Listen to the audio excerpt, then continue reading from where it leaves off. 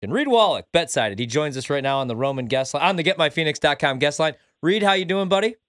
I'm good. Is it Manny Ramirez? It is. It is Manny. That was my second Manny guess. Ramirez. Well done, Reed. Greatest baseball game ever, and the greatest soundtrack. Reed, how you been lately, man? What have you been up to? How have you been keeping busy? Your net's looking good, kind of. Looking all right. I just watched Ben Simmons try to fade away over a Walker Kessler trying to block it. We'll see how it goes. But, yeah, everything's good, guys. You know, college basketball in full swing, NFL playoffs, of course. Everything's good. You know, just need the Nets to stay afloat a little bit until Durant could get back from injury. Reed, we were talking about this at the break and maybe even when we first started is do you think that college basketball betting this year is harder than it's ever been?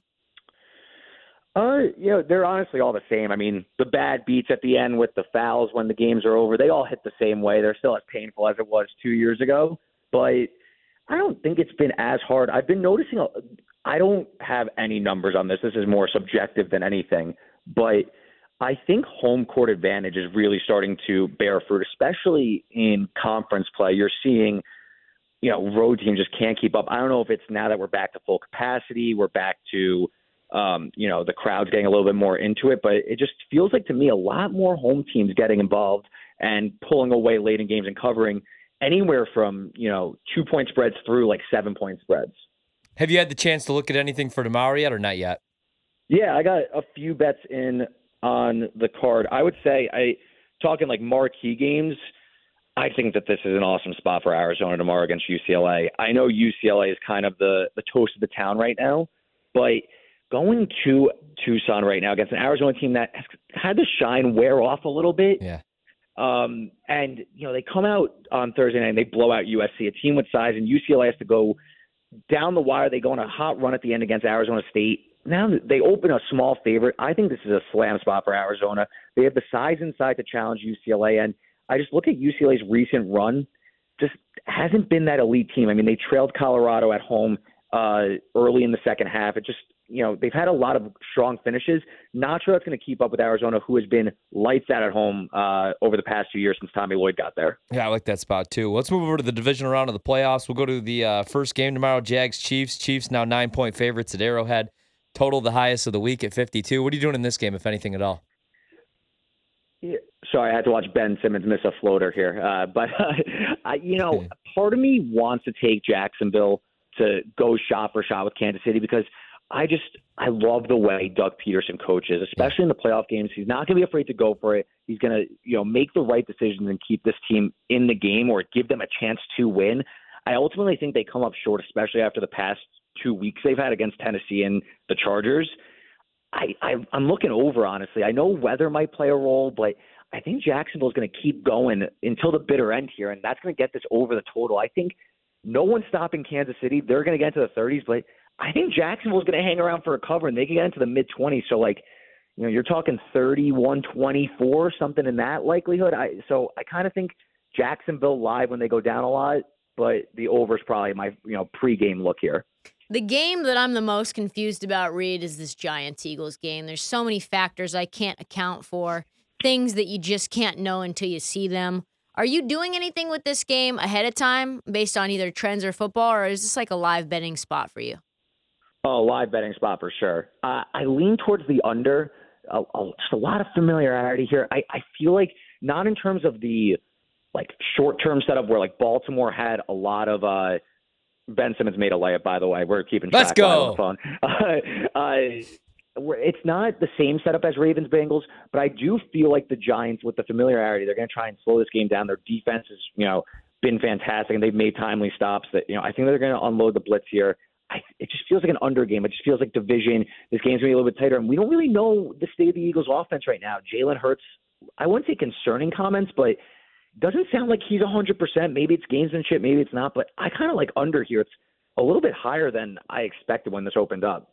What about Buffalo, Cincinnati, the Bills at home, 5.5-point favorites right now? I think that there's a chance that maybe goes to 6. Then I like Cincinnati. Total in the game is now 48.5. Yeah, under 6. It's going to be Buffalo for me. The way that, you know, Cincinnati's offensive line is at the moment, I just can't trust them to hold up against this Buffalo team that I'm not super impressed with. I think Josh Allen hasn't looked as great lately, but just the Bengals offensive line, I think they're just going to succumb to the pressure, and it's going to be Buffalo one-way traffic, and Buffalo pulls away. So it seems like, oh, no way, Bengals catching 5.5, but I'm not going to overthink this one. I like Buffalo at under 6. Reed, do you think we're making too much out of the O-line issues considering how good Joe Burrow has been with a decimated O-line? Because that's like the one thing that everybody keeps saying that's giving them pause, the line, the line, the line. I think last year's run to the postseason or through the postseason is kind of overvaluing the fact that Buffalo is going to pressure Burrow all game. I think that this prior experience is going to anchor people to think like, oh, well, Burrow did it last year. I think it's almost the opposite way where they had a lot of fortunate circumstances go their way where the defense made the plays.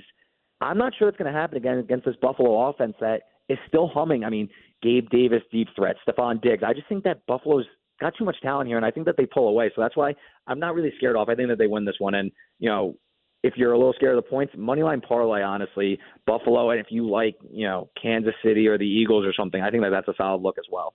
What about my favorite game of the week, Dallas? Back to 4. 4-point dogs on the road, taking on San Francisco. What are you doing here?